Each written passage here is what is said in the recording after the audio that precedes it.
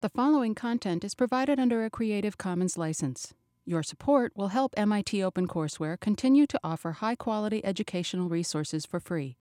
To make a donation or to view additional materials from hundreds of MIT courses, visit MIT OpenCourseware at ocw.mit.edu.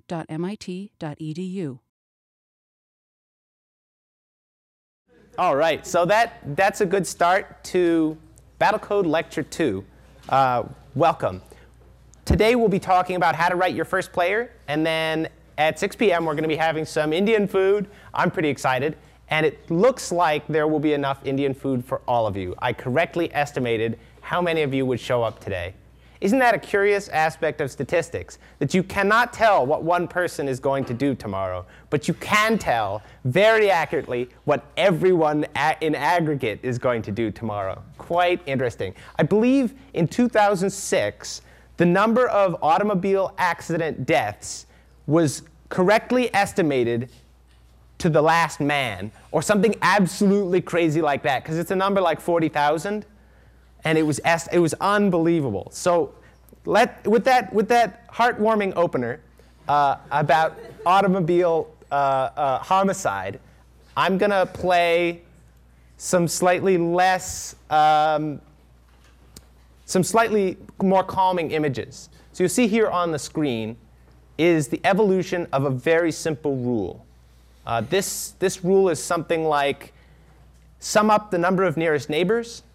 And if that number is even, then the square will be white in the next turn. And if the number is odd, then the square will be black. It's something like that in essence. And it ends up making this repeating pattern that is quite mesmerizing to see and is an excellent example of emergent complexity. So what we'll be doing today is we're going to write code that's pretty darn simple. A rule like, mod 2 equals 0, something like that. And what we're going to get is some really awesome looking behavior that comes out of that very simple rule. So there you go. That's my tie-in for that. Administration stuff. So here I've brought up the Battlecode website. You should all be set up with Eclipse right now already. If you haven't, then you're falling behind. But then again, at the same time, you've saved yourself some effort because we've just put out another release. So what you want to do is download the installer and install it to the same directory where you currently have Battlecode. And that should update everything without deleting the progress that you've made on your player. So there's that. There's also some exciting things I'm supposed to be announcing that we'll be giving away prizes for things other than winning. So if you're going to see my amazing code and you're going to go, man, I didn't think I could do that well, although I find it much more likely that you could watch what I'm going to do and then go, I could have done that in my sleep. I can't believe this guy. But we'll be giving away prizes for doing things other than winning this year. And those things I'll be announcing throughout the year so that you can keep them in the back of your mind and be like, oh, I sort of have code that kind of does that. I should think about doing this. There will be beating the reference player with the fewest total bytecodes, beating the reference player in the shortest possible time. By the way, we haven't released the reference player. We will be releasing one within the next couple of weeks. And I don't know if I've said it yet, but to get credit for the course, you have to beat the reference player that we'll provide on a map set that we provide. So it'll be called reference player, and there'll be more information about that later. You're also able to get credit by writing a short report on how your code works if you weren't able to beat the reference player. So don't fret too much. So those two ways are ways of winning money. You can also have the most interesting use of our source code, like if you want to make it so that Nyan cats are part of Battlecode or some other silly thing, that might get you something. And there's also most impressive non-winning strategy, which may very well be the thing that we see today. All right. So here I'm going to go to Eclipse. This is our supported development environment. And I'm going to start setting up a new player. So I've got all these extra Battlecode installs because of the development nonsense that went on. So what I'm going to do is I'm going to just start from scratch And I'm going to make sure that I talk about the functions that I'm using in ways that are useful to both beginners and intermediate people. So beginners have to like hurry to catch up, and intermediate people are more hearing about the Battlecode API and hearing about like how things are put together, specifically about Battlecode that they wouldn't already know from their Java experience, for example. So let's start this way. I'm going to make a new team that I can fight against my other teams that are here, because I want to keep trying this. You know, a big thing about programming is making it iteratable. Iterable implements runnable. Anyway, these kinds of things. And so you'll want to have like a bunch of different robots that can play against one another. And so you can be like, all right, I'm going to right-click this Teams folder, and I'm going to go to Create Package, and I'm going to call it, what's a good name for this awesome robot that we're going to make? Yeah, Awesome Robot. OK, play Awesome Robot Player. I guess that's decent. Yeah. And then in this one, I go New File, and I call it robotplayer.java. It has to be called that, because that's the thing that our game engine is looking for. So then at the very top, we're going to write down package Awesome Robot Player. And then we're going to put a semicolon. Yeah, because you got to do that. Then we'll import everything in Battlecode so that we can use the Battlecode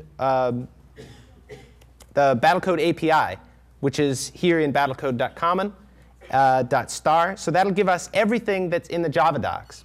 So what I'll sort of want to do is have open the Java docs, maybe in one window or on the side, and have open this in another window so that I can sort of bounce back between them. I'm not going to do that at the moment because that would make things even harder to see. So what I'm going to do here is I'm going to increase the text size, because I know some of you at the back are not going to be able to see 100% of what I'm doing. If you want to follow along on your laptops, go ahead. I believe we'll be able to post this code after lectures, so don't worry too much about like making sure that you can type as slowly as I can. Awesome. Is that too big? It might be. Here we're just gonna run straight in. So public class robot player. You got to write that. So now, OK, so you've written that. The Java IDE, you notice we'll put these brackets in for us, real nice. And you need a run method. Public static void run. And that's going to take the argument robot controller, and then you can name it whatever you want. I generally call it myRC. So this robot controller object is the thing that is a robot. So when you run this code, every robot is its own myRC. And so the methods of myRC, which you'll see later, will apply to that particular robot. You'll see some examples. So what I like to do is I like to define the variable for this robot controller object. I like to define a variable so it can be used throughout this class, throughout this package. So I'm going to type private static robot controller RC. And RC is going to be the thing that I define to my RC. I'm just going to say, there you are. Now you've got it. And I can use all of the methods in robot controller by typing RC dot. And then bingo, right there, you see Eclipse is telling me all of the methods that are in the battlecode.common directory, that are all these methods that you can use. So right here, it's like, oh, this is a really convenient way of doing things. And so you're going to see that throughout today's lecture. So what I want to do is I want to make sure that I've got everything organized in a way that I can use it. Because I'm sure everybody here has written code in some language or other that just goes on and on and on. And it's like absolutely massive. And so every time you want to make a change down here and up here and down here, and then you just sort of get a headache and you have to fall over. And it's not very good because you could be at an elevation. And falling over at elevation is highly damaging. So what we want is this method will run. But if we only run it like this, let's see what happens. Can any of you guess what's going to happen if we run Awesome Robot Player? That's right. It's going to die. Can you tell me why it's going to die? That's right. That's right, because run will reach the end of a method. So both of the teams explode. I'm kind of curious which team won that match. Let's see here. It says they both died. Ah, Team A won. Good thing to know. Team A will win if both teams die. So let's make a while true. Yeah, all right. The game's unbalanced. I recognize that. We'll patch it in, I don't know, in 2 seconds or 10 minutes or whatever. We're up to, did I mention that we're up to 1.1.0? So definitely go and install that. 1.1.1? That's so fast. Our development cycle is amazing. So while true, we'll just keep looping. And so let's try this. Let's do while true. What's going to happen? Can anybody tell me what's going to happen when I do while true? Something that's undesirable. These guys are going to use 10,000 bytecodes because they just keep looping while true, while true, while true, while true. And I guess this one comparison, this like going to the end of the loop and coming to the top, I guess costs some non-zero amount. So they end up reaching their bytecode limit. That's no good. So if we do rc.yield, that ends the turn. So whatever happens here above rc.yield will happen, and then it'll go to the next round. So now the bytecode usage for each robot, you'll see, and right now all we've got are these headquarters robots. The bytecodes used is 3. I'll just have to read it out because it's so small you can't see. Yeah, it's 3. So that's fantastic. That's like the minimum that you can get. All right, so now we're going to put real stuff in. We want the headquarters to behave differently from the robots. For example, because the headquarters can never move. You know, it can't walk around. So let's use if rc dot. Now what we want is we want to figure out like what type of robot it is. So let's look at the different options here. Oh look, there is an rc dot get type. Yeah, all right. So now we can just say if that equals robot type dot soldier. That's not what I wanted. Yeah, if it's a soldier, then we can like put soldier code here. And otherwise, we can put like headquarters code here. So let's make a very simple thing. Like let's say we want to just kill the enemy. Kill them dead. So let's have us do this. We will define a new variable right here now in this space. Direction dir equals rc.getLocation.direction2, and now we'll just like we want to go straight to the enemy. We want to find the direction to the enemy, and then we want to go that direction. So it's telling me there's an error because the direction to needs a direction to what? So let's give it a location. We're going to give it the location rc.sense_enemy_HQ_location. So there you go. Now we've already got the direction. I'm going to put a semicolon at the end of the line.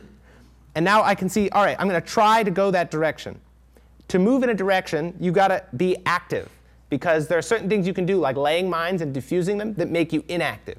So I'm going to check if I'm active. If rc.isActive, which returns a Boolean true if I'm active, well, then let's go ahead and try to move. And we'll see what happens when we try this. rc.move in direction dir. And so now we're just going to see. We're going to see what happens. Oh, what's this? It's telling me that an unhandled exception is here. Move can throw exceptions. And so what we do is we put in add throws declaration. So then up here, robot controller is going to throw an error if this thing has a problem. And this is a way that you can use. This is Java's built-in form of debugging. And you're going to find it very useful, because when you have a problem, it'll tell you what the problem is. So let's go ahead and do that. Well, the problem is we don't have any soldiers. We can't produce any units, so there's nobody who can run this code. So let's go ahead and add in some unit spawning abilities right over here. So I'm going to go to example funcs player, open up robotplayer.java, and I'm going to copy this part, which is for if the robot is a headquarters. And I'm just going to go ahead and paste it right in there. And now all of a sudden, I'm spawning units at random directions around myself as the headquarters. So now we should have units in our awesome robot player, and they start to run at one another. Oh, but something strange is happening. When they run into one another, it seems like they are immediately colliding and exploding. Boom. That one exploded, and then that one exploded, and that one did. Oh, that's sort of weird looking, isn't it? It almost looks like this guy is changing color. But no, they're running into each other and exploding. And the problem, it's not just that they're going too fast, because that isn't the thing. It's that there's a game action exception. And you can see here that like there's tons of exceptions, and they all showed up here. And I can be like, OK, I don't understand anything at all. I can't read any of this language. Oh, but look, it says robotplayer.java:15. I can just click there, and it shows me what's throwing the exception. Oh, it's this line. Oh, I see. It's having trouble moving there because maybe there's something in the way. So let's also stipulate that rc.canMove in the direction. This is another method that's provided to you that lets you check whether the direction is movable. So now, when we run the code, they're going to just go to the middle, kiss, and kill each other nice and slow, just like that. Wow. Oh, that's beautiful. And I think that's just going to happen all day long until the end of, when you get past a certain number of rounds, the headquarters begin to take end of round damage. So you can see the headquarters are just going to die. And that happens, and they both die at once. And I believe player A will have won. Oh no, player B won. Now, let me tell you, that's balance. Yeah, so we know what we're doing, and that's, all right, this is starting to get kind of cluttered, right? I'm not happy with this. I'm not a neat freak. My wife kind of is. No, I shouldn't say anything about my wife on this because it's going to be recorded. No, she's not a neat freak. She's a very wonderful woman. OK, so, God, I'm in so much trouble. All right. So here's what we're going to do. We're going to make a new method that'll clean the place up. We'll call it public static void. We'll call it HQ code. This is the headquarters code, and it's the stuff that I want the headquarters to do. And I'm just going to copy this in here, and then I'm going to put HQ code there. Bing. So now I'm calling this method, which I've defined below. And that'll just sort of like insert that code right in there. Really convenient. Now, can anybody tell me why there's a red underline under spawn? Yeah, a game action exception. So what'll happen is I'll just click on this button, and now this code will have this guy will throw the exception. So exceptions from here will throw up, and they'll throw to here, and then they'll throw even more. Now, let's say that we don't want to throw them all the way up to the top, because you don't want run to ever throw an exception, because it causes your robot to explode. So how do you prevent thrown things from getting out? Like if Billy throws me a football, how do I keep the football from hitting my house, which is behind me? That's right, I catch it. OK, and in Java, the way that that's done, I know a lot of you know this already, but some of you don't, and you're going to think that was a really clever analogy, is you put try on the outside, all right, and then you put, I think I want to put it here. I want to put catch here. Yeah, and so specifically, I want to make sure that I catch the exception. So I'll catch exception E, which will be whatever exception comes out of try will go into E. Now, you see that the tabbing is messed up, because try should have a tab after it. So I just highlight this, and I do Control-I, and that automatically tabs it out. 95% of you knew that already, but the 1%, the 5% I can add. The 5% that didn't know are like, oh, that saved me so much time. I'm so happy. Yeah, so we're going to catch the exception, and then we're going to do system.out.println, and we're just going to say, like, caught exception before it killed us. Yeah, and we're going to just print it. So we're going to go e.print stack trace, and we'll pick the third one because it looks good. Yeah. So now when there's an error, it'll just print down to here rather than killing the robot. At the same time, I should mention that anytime a try finds an error and moves to catch, you get 500 byte code penalty right there. So that's like not a great way to write code. You want to avoid having the exceptions at all. All right, but we're getting sort of stuck because we haven't had as much killing as we really wanted to have. So I've got an idea for how to make code that kills that kills the enemy. So let's go with that idea that I have, that I definitely have, and I'm not coming up with on the spot. So that was a joke. I actually am not coming up with it on the spot. I'm so offended that you didn't find that it was a joke. I just have to find out where it is in the notes. It's in capture encampments. Yeah, let's not capture an encampment yet, because that's not as exciting as. Because what we would really like to do is just defeat the enemy, and then we'll worry about like sort of shaming them into a greater defeat subsequently. So let's see here. If you're a soldier, maybe the right thing to do is sort of start by massing up your troops in a place. So let's get a place to mass up the troops. Now maybe you only want to do this once, it's sort of like a rally point for everybody. So let's get this rally point. I'm going to make it here because I want everybody to know where this rally point is. So a rally point is a map location because you want everybody to sort of localize around a place. Now a map location is yet another object like Robot Controller, and it has its own methods and properties associated with it that you can find in the Java docs and that you can call and that you can find your own way. So let's do this. Map location, rally point. Yeah, we're just going to rally somewhere. This is going to be a good strategy. Trust me, you're going to be excited. So let's find the rally point. Start out. So let's make a function because it's already getting far too fluffy, I think. So let's find the rally point here. We'll say rally point equals find rally point. Yeah. Now where should we rally? I think a decent place. Oh, look at this. It's even going to help me out here. It noticed that there's no method, so I can just click here, and it'll make me a nice method. Look at that. It's just like this HQ code with the private static, and then it has the type that it returns. See, this time we're making a function that returns a type. This didn't return anything. It just did code here. But now we want it to like spit out an answer. So we're going to have it return a map location when it's done. So what we'll do is we're going to get some location between us and the enemy. Seems like a great place to rally our troops. So between us and the enemy, let's see. The enemy location, so I'm just going to make this nice and simple. Map location, enemy lock. You can define variables anywhere. This will be local to this function. The enemy location is rc.sense enemy. Yeah, there. Sense enemy. OK, map location. Our location is rc.sense HQ location. Yeah.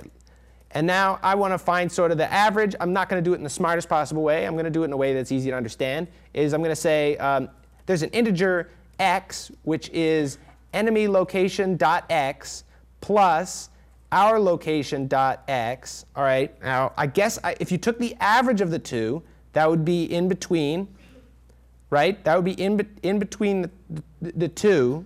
But we don't want it completely in between the two because we want to sort of just move a little bit out. So let's make it more of our lock and less of theirs. So 3 of ours. And now we put a multiply. And that should get us 1/4 of the way to the enemy because it's mostly us and somewhat them. Yeah. We'll do that for y as well. There's probably smarter ways of doing it than just writing out 2 lines. But it's pretty clear. And now what we'll do is we'll use the constructor for map location. So we'll say map location rally point equals new map location, and we give it an x and a y. Yeah, all right. Now we can just say return rally point. OK, so now we're going to try to go to the rally point. Rally point has been defined here. That's useful. So now later, we don't have to give it a direction. We can just say direction dir equals get location.direction2. Now we'll go to the rally point instead. Yes, to the rally point. Rally point. Let's see if our robots are going to the rally point. I recommend that you try running your code every time you make a significant change. And look, they did. They went to the rally point, but yeah, they kind of went there in a dumb way. Because when one of them was in front of the other, they couldn't go around. They need some, because now this guy can't spawn any more robots. I'm pretty sure he's trying, but it's not working. In fact, what error am I getting here? I'm getting you cannot move in the direction none or omni. That's an interesting problem. That's the problem that when a robot is on top of the spot, he shouldn't try to move to the spot that he's on top of. So we should also specify that there's a distance, and he should only try moving if there's a distance. So let's just put int dist equals rc.getLocation. Do you always do that too? I always put I before O. Dot distance squared 2 and distance squared to rally point. Yes, that's a useful method. There are a lot of useful methods for get location. And you might say, all right, how was I supposed to know that distance squared 2 was a method from get location? I was going to write my own manual function that goes looking for x's and y's and squaring them and subtracting them and so on. Not that subtraction is really even relevant here.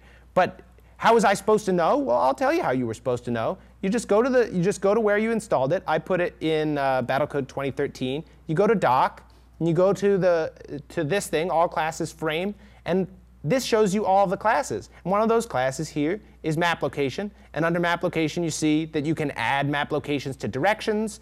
You can add them to x's and y's. You can use direction to, distance squared. You can check whether two map locations are equal to one another. If they're adjacent to one another, that's pretty useful. So having a sort of a working understanding or sort of memorization of these things will help you along the way. So now we've got distance squared too. So now we only want to move toward the enemy if our distance is greater than 0, then we'll try moving there. Otherwise, let's not, because it's just going to end up giving us trouble. And once again, I'm going to do Control-I to do this indenting. But this is getting somewhat cluttered, so why don't I just make this soldier code, especially here when everything is a giant font 16. So this is soldier code, and I'll just go ahead and have it automatically create me that method. I'm going to go ahead and put this in the method. And now rc.move has got a throw declaration. You see this? Pretty soon, I'm not even going to need to be here because it's doing everything for me. My goodness. So now they should go to the rally point, and they shouldn't be throwing quite as many exceptions as they were before. Oh, look at that. In the game output window, you see no exceptions from round 0 to 5,000. Excellent. But again, they're just sort of stuck behind one another. How can we make it so that they're not stuck? Well, here's a good way to do it. So here you're only trying one direction. But now let's make a way to try multiple directions. The way that I'm about to show you has its own emergent complexity built in. You're going to like this a lot, I believe. So yes, let's do it. Let's define a list. Now, lists are defined this way. You put an open square bracket. And I'm going to make a list of integers, because I'm also going to use some tricks for direction. Because a lot of you were probably thinking, oh gosh, I noticed in the Java docs that direction, here I'm going to go to Java docs again. Direction is here, and there's all these directions, east, north, northeast, blah. There are 8 directions. I can rotate them left and right, but am I really going to enjoy rotating them again and again to find which direction I'm going to? Like, I could go forward. If forward is blocked, then rotate the direction left. If the left is blocked, then rotate. No, that would be actually really annoying to write. And it's not the most elegant way to do it. The way we're going to do it is we're going to get the direction values, and then we're going to use the direction list. So the direction list consists of these 8 things. I believe it starts at north, and then it goes around to northwest. And so direction list at 0 is north. And so I'm going to show you how we're going to do that and what amazing result it has. Because a lot of you already know how to code, but you don't know what amazing result this is going to have. Or maybe you do. So this integer I'm going to call the direction offsets. And you can define an integer list by setting it equal to this construct. So I'm just going to put curly brackets. And now I'm going to do 0, 1, -1, 2, -2. Yes. So that now gets me some direction offsets. And I need to start checking directions. So I'll use for integer d among the list direction offsets. So now this for loop will loop again and again, and it'll put one of these integers in each time it runs. So the first time it runs, d will be 0. The second time, d will be 1, and so on. So this is for d in direction offset. And there needs to be an s. And what I'll check is if I can move in that direction. So let's go ahead and check that. Oh, by the way, let's simplify matters a little, because we've got is active here, but there's no reason to look at directions if you're not active. So let's go ahead and put this is active up here. Oh gosh, the guys of you who are following on your laptops must be just like frantic at this point. Yes, because it's like that. It's very emotional, very personal. So then what we'll do is we'll check if you can move. If you can move, oh, but wait, this isn't right. What direction is now important? Direction looking at currently. You can name these whatever you want. The direction you're currently looking at is the following. First, you want to look at direction. And so we'll see deer up here is the direction to the rally point. So we'll look at direction. We'll say, OK, what is, let's see here, ordinal. Ordinal gives me which number this is in the list of 8 directions. So if I'm currently looking at north, that is to say, if the direction of the rally point is north, then dir.ordinal will return 0, because the list of directions starts with north. And in Java, the index of a list starts at 0. So the first element is at 0. So dir.ordinal gets me 0. And then I'll add the direction offset number. And now I will index into directions again. So I'll say direction.values is a list of directions. And the part of that I take, indicated by these square brackets, will be dir.ordinal plus d. I'll add 8 to make sure that it's not negative. And then I'll do mod 8. The %8 is a mod 8. And you're going to find this may be alien to you to begin with, but you'll find that this kind of construction helps you out immensely. So now you're looking at a direction currently. If you can move in that direction, what you want to do is leave this loop. You don't want to stay in the loop anymore. It's giving me this. Oh, yes, semicolon? No, that's not right. Oh, right. If I can move. I forgot to put if I can move. Yeah, thank you for catching that. Me. Yes. If I can move the direction I'm currently looking at, I want to leave this loop.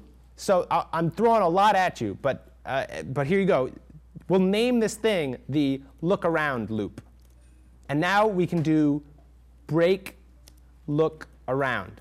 And now that will get us out of this. That will get us out of this piece. Yeah, everybody likes to be splashed in. Nobody likes the first 27 pages of that Intro to C++ book that talks about declaring variables and what the hell private static means. It doesn't matter what private static means. You don't need to know. You don't need to know. Don't you think? I hate that. I tried to learn languages so many times. Here, I'm thumping the desk. Anyway, I have nothing but animosity for their correct ways of doing things. That's why I don't study number theory. My goodness.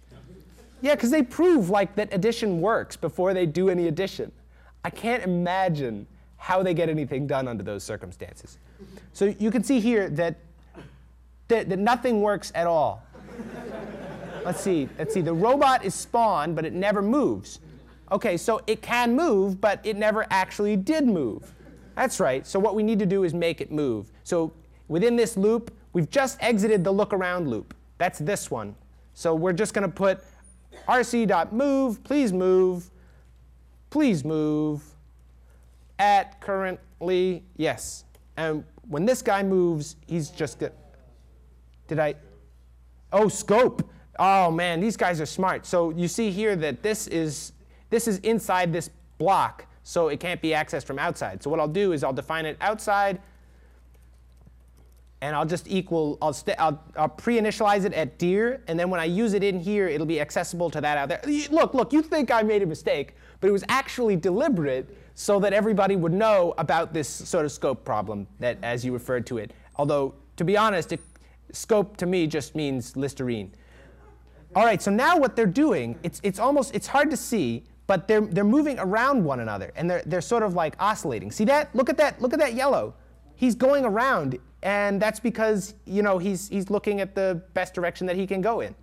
Yeah, that's pretty cool. What is going on here? Cannot move in the given direction, west, south, blah, blah, blah. Now, why can't they move in that direction is sort of an interesting question to ask. And it may be because some of them are entirely surrounded by other robots. Like this guy, for example, may end up being entirely surrounded by the robots. One of the problems that you will encounter is that every round robots move, and they don't move synchronously. So it'll be really instructive. If I had the time, I would show you that the number of adjacent robots is not the number that you might expect. Because this guy, for example, let's say this guy wants to move to the right. Let's just say he does. He can't move to the right this turn if he executes before this guy. Let's say they both want to move to the right. But if this guy executes first, then he'll move to the right. That'll take place. And then when this guy looks around himself, he's going to see an empty spot there. It can be very confusing for debugging. So that's going to happen. And you might ask, OK, I recognize that nothing can run synchronously, because then two robots can try to move onto the same tile. And who knows what would happen? It could be like Pauli exclusion principle is violated, 2 electrons occupy the same orbital, and the world comes to an end, a screeching halt, as it were. But so here's how we do it. We use the robot ID. Now this is going to come back later. So don't think that it's just an obscure little thing. This is important. So you can see here that when I click on a robot, it tells me, oh, is this bothering you? I can tell it's bothering half of you. You got like a twitch developing. You're starting to shake. The sweats are coming out. No, sorry, that's me. So the robot, you can see here, this is robot 38, the headquarters. This robot 115. The lower the robot number, the sooner it executes, because they execute in that order. And I think when a robot dies, its number becomes available, and another one can spawn into that number. In case you wanted it. That's all too nitty-gritty. So anyway, there we've got it. Let's start owning some noobs, as it were. Let's destroy the enemy. It's not going to be as exciting if we're all the same person. So let's make sure that we know who we are. Now, one problem here is that this only goes to rally point. Let's put in an argument to soldier code and change the name so that it's more reasonable, so that it's like go to location. That's kind of nice, and we'll give it map location, where to go. Yeah. Now we'll just put this in here, and now this go to location function can be reused. So first we'll just go to location rally point, and then after a certain number of turns, maybe then we'll just go to the enemy base, because we'll have all these sort of clumped up guys. We'll be ready to own some noobs. So let's do that. Let's go to the enemy base. Let's kill them dead. So let's say here, how are we going to figure out what round it is? This is sort of an obscure function, clock.getRoundNum. I don't think that there's really, is there anything else under clock that's worth looking at?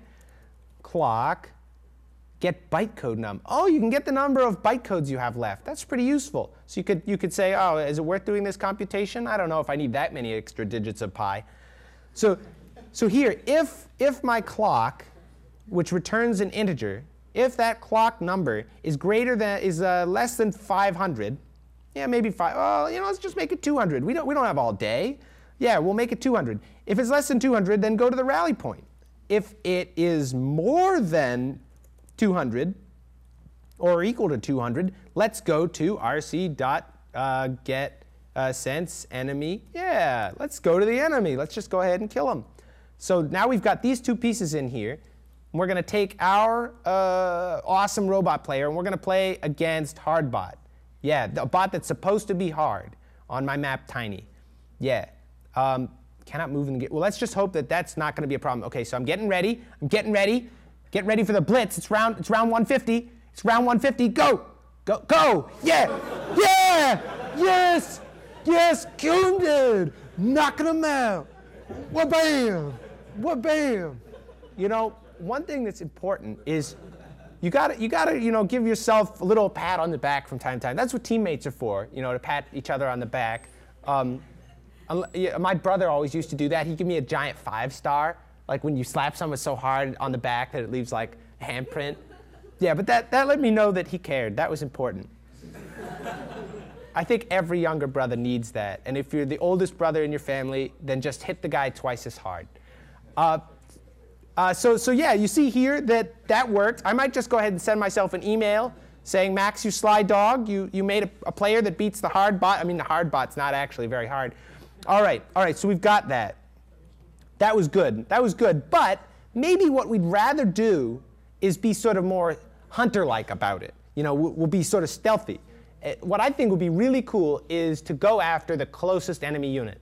Now, you'll find in the documentation a lot of ways of getting enemy data. Like you can sense where their encampments are and go after those. You can sense where your mines are. You can sense where its headquarters are. You can sense where the enemy robots are. And you'll probably find yourself at some point going through a list and trying to find like the closest enemy or maybe the closest allied unit. So we're going to do an example of that. And what we're going to use it for is, see example this case, where like they're trying to build this encampment and they're shooting at all of our dudes, and our dudes are just sort of like, they're getting hurt. They should just go gang up on that guy. Why aren't they ganging up on him? So let's make a function for ganging up on the enemy, and it'll require that we locate the closest enemy. I mean, we could probably just go to the first one that's in the list. So I don't know, which one should we do? In fact, how about this? We could make code. Yeah, let's try this. Okay, this is interesting. I don't always plan, but when I do, I drink. No, never mind. That doesn't work. So let's see if you can copy a package, and then we'll be able to play Awesome Robot Player against Awesomer Robot Player. Yeah, paste. Okay, enter a new name. Oh, that was helpful. I mean, it's not very smart. AwesomeRobotPlayer.copy? No, it's Awesomer. Yeah, look at that, and it even changed it for me. I tell you, I'm going to be out of a job before the end of the week. So what we want to do now in the remaining moments of lecture is we want to find the closest enemy robot. Now, it may be that there are no enemy robots. This is the thing that I was talking about before. Let's do it. Let's do it. OK, try. So here, I'm a soldier. OK, I don't need to do it if I'm headquarters, so let's just do it if I'm a soldier. We'll say map location of the enemy robot, because after all we currently do is go to places. We go there, and it's implied that we kill all the things that we find. Yes, so the map location of the closest enemy. Now, let's see here. This is only going to be valid when there are enemies. You got to think about this. So let's instead let's get all the enemy robots. So this is a robot list, a list of enemy robots. We'll call it enemy robots if we like. Doesn't matter what we call it. And we'll go rc.sense.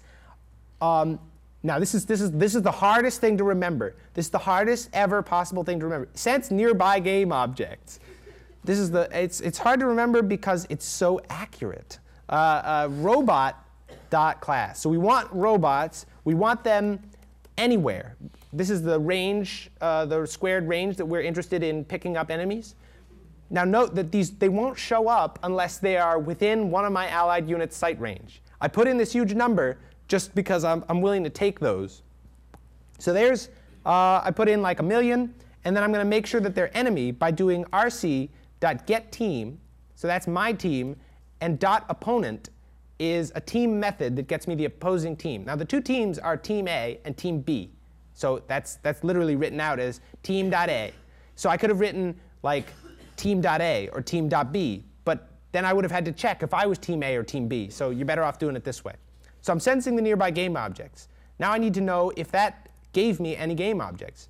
So I don't know how big this list is. If the list has a length, if enemy robots.length is equal to 0, well, then there are no enemy robots. So I should just do the same thing I was doing before. So there you go. Now we've got code that should be working. But if there are robots, now what have I done here? I haven't commented a single line of code. OK, enemy, no enemies. Nearby. Yeah, I heard somebody tell a real zinger over there. No, I'm just kidding.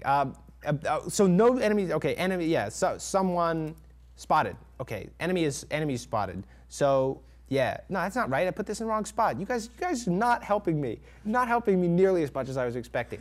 So now what I'll do is I'll loop through each of the robots. Now I could do the same looping thing that I did before, where I could say like robot, a robot among enemy robots, and then it would put a robot into each one. But instead I'm going to do it a different way just to demonstrate it.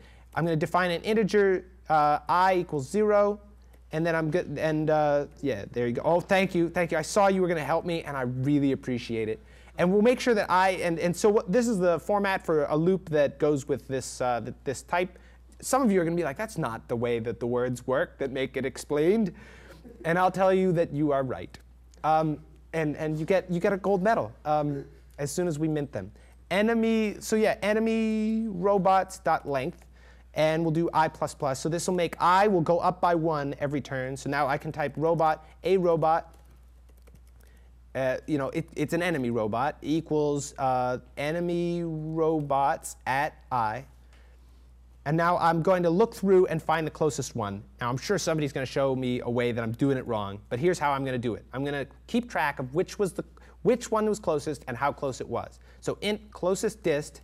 And I'm going to initialize it at a large number, and I'm going to do I'm going to make it a location and I'll do map location closest enemy. Yeah, closest enemy. OK, so now we'll have. Now this is very tricky. This little bit of sequence is very tricky in the Battlecode API. When I first did Battlecode, they didn't give an example of this, and it took me like 10 years to figure it out. This is how to find out where an enemy is. You type rc, that's like you're starting from U, sense robot info, all right, and then you pass it the robot. So you tell it to sense the robot info. Now, what does that get you? Does that get you the location? No, that would be too easy. So that gets you a robot info object. Now you've got robot info, a robot info equals that. So now I've got some robot info. Robot info is yet another one of these classes. So here in the Java docs, look at this. I keep opening more and more of them. There's another one. There's another one. They're multiplying.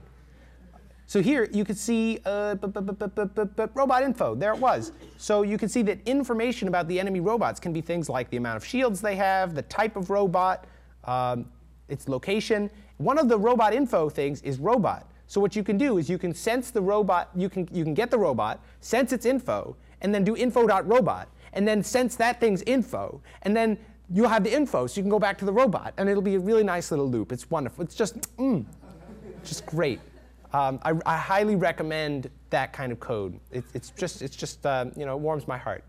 So, like, what a little kid does, is that like computationally impressive? No, but it's cute, so it warms you anyway. So that was the reasoning behind that crazy stream of logic. So here we go. We got robot info. Let's check the distance and be done with it. So we'll say that the distance, which is an integer, equals a robot info dot location dot distance squared 2. Of course, you could write your own distance squared 2 metric or something or other, but we're just going to do it this way. And we're going to make it the distance from, I guess it could be myself as the robot. So distance squared 2, it's sort of hard to decide. It could be the one that's closest to me, or let's just do me for the moment. And maybe later we'll make it more complicated. Actually, we're going to run out of time, and we're just going to end up eating Indian food, but that's wonderful. It's really, how many of you have eaten at India Samrat? That place is fantastic. Wow. Oh my goodness, you're in for such a treat. I don't know if it's going to be considered the same level of treat as. Oh, anyway, I'm just going on and on. So if the distance that we're currently looking at is less than the closest dist, then we'll say that it is the new closest dist, and we will assign closest enemy equals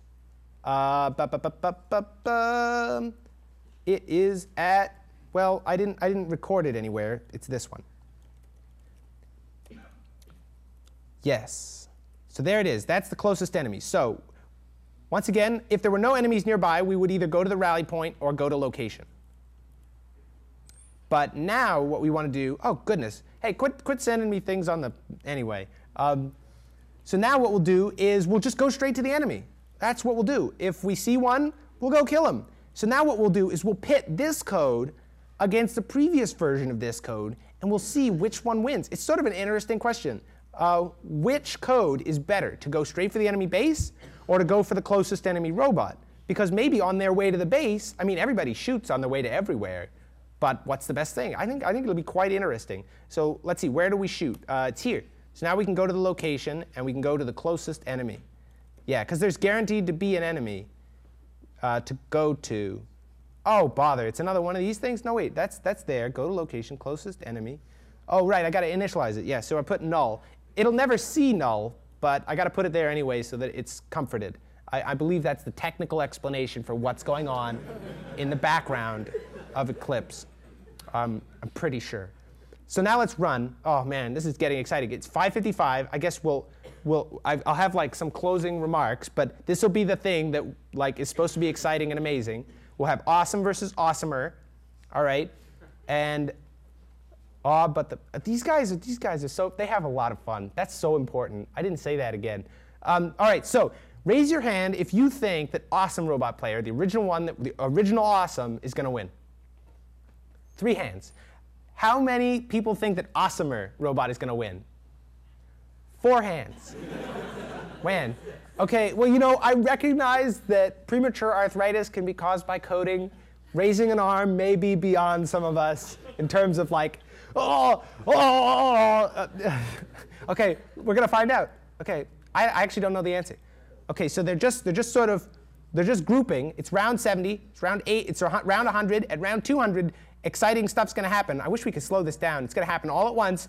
Boom! Oh, but they stopped them. They stopped them. The Awesomer player has won. Hooray! Did you see that? It was all too fast. It just went by before I even noticed it was, goodness gracious. So here it goes. These guys will run back to the base, but these guys will be following them the whole way through. Okay, so let's back it up a little bit. This is sort of interesting. Now, I think if you push like F or B or C, you can turn off the circles. Maybe not. Okay, so they're sort of forming a concave. Oh man, a lot of them are blowing up. It's kind of hard to tell what's going on. Okay, so here it looks pretty darn even. 1, 2, 3, 4, 5, 6, 7, 8, 9 versus 1. I can't tell if he's dying. 2, 3, 4, 5, 6, 7, 8, 9, 10. Okay, so it's 10 versus 9.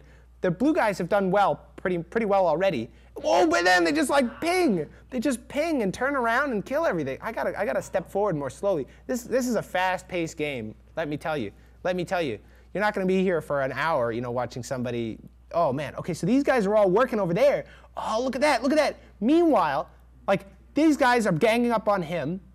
And these 3 guys are getting totally double teamed or quadruple teamed or whatever the word is by these fellows. Oh, I'm pointing with my finger. How can you see that? Look at me. I'm like, oh, it's over here. Oh my goodness. Yeah. Look, I'm enjoying myself. Okay. Yeah. And then they turn around and they kill the enemy, and then they turn around and they kill the enemy base. So there you have it. Boom. Done.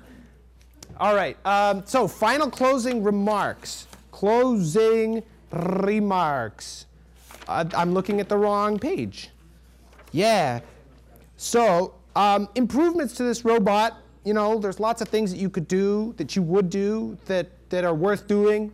Like, for example, everybody's making decisions independently. You could be using messaging. I think this is a big point, because somebody asked me the other day, what is the point of messaging? Because all of my robots have access to all of my other robots' data. And you saw that happen here. Because would these guys have been able to respond intelligently? Like would this guy have come, gosh, I'm using my finger again. Would these fellows be able to come all the way back? I agree, Stephen. I should close GChat when presenting. Would these guys have been able to come all the way back to here if they didn't have shared data? No, they wouldn't. So they have shared data. Why would you ever use messaging? Because you could simplify it by having your headquarters do the processing and say, all right, I want everybody to attack this guy. And then they all just go ahead and follow that command rather than having to do the processing themselves. Because if everybody has the same data, why should everybody process on the same data? So there you go. That is a reason. It doesn't prove that it's always better, because it may be much better to have a decentralized approach and so on. There are very many reasons, but there you go. That's an answer to that question. You saw awesome, you saw awesomer, and you saw it right here. Thank you for coming. The next, remain calm in your seats, and there will be food. The food guy probably arrived already. I'm sorry, yesterday, I thought the food guy hadn't arrived. They don't mind being called food guys. Don't worry, it's not insulting. I thought he hadn't arrived, but I think he was like poking his head in and out like a drinking bird, and I just didn't see it because of various myopia and such. No, what do they call it? Tunnel vision. So yes, the next lecture, I'm sure you enjoyed this one a lot, even if you know Java already, because you could see the warmth and the smiles on the faces of the people who didn't know Java and now do because of this amazing whirlwind tour. So yes, the next lecture will be on navigation, as if this one wasn't. Yeah, and you're going to hear all kinds of amazing things that you never would have expected, and you're going to see this sort of like awesome visualizer that's a little bit like the fractals that I was showing before. It's made in Mathematica, and it's made in the USA, and yeah, hooray. So thank you for coming. And this is the end of lecture, and I'll just be here answering questions. Again, there's lab after lecture. My God, this is like one of those symphonies that you think keeps ending, but it doesn't end, and that'll be all. Thank you.